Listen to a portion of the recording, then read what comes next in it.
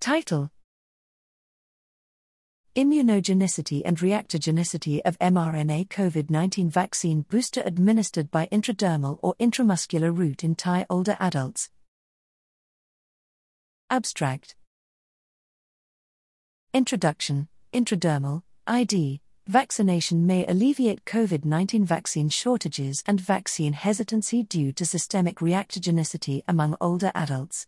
Objectives: to compare the immunogenicity and reactogenicity of fractional ID and standard intramuscular (IM) booster vaccination of mRNA 1273 and BNT 162b2 vaccines in older adults.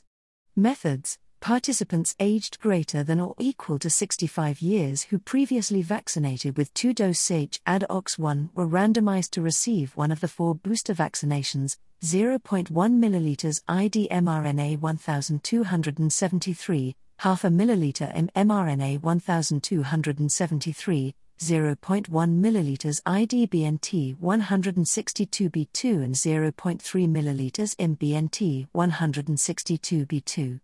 Immunogenicity is measured by anti-receptor binding domain, anti-RBD, IG against Wuhan, neutralizing antibody, NAB, against Wuhan and Omicron BA.1, BA.2 and BA.4/5, and IFN, gamma-producing cells.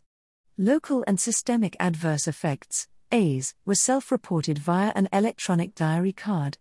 Results: of the 210 participants enrolled, 70.5% were female and median age was 77.5 years, interquartile range, IQR, 71.0 to 84.0. Following the booster dose, both ID vaccination induced 37% lower levels of anti-RBD IG than IM vaccination of the same vaccine. NAB against ancestral and Omicron BA.1 strains was highest following IM mRNA 1273, 1718 and 617, followed by ID mRNA 1273, 1212 and 318, in BNT 162b2, 713 and 230, and ID BNT 162b2, 587 and 148, respectively.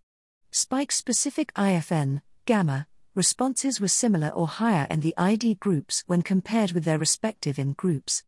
Vaccine delivery through ID route tended to have lower systemic AEs, although more local AEs reported in ID mRNA 1273 group.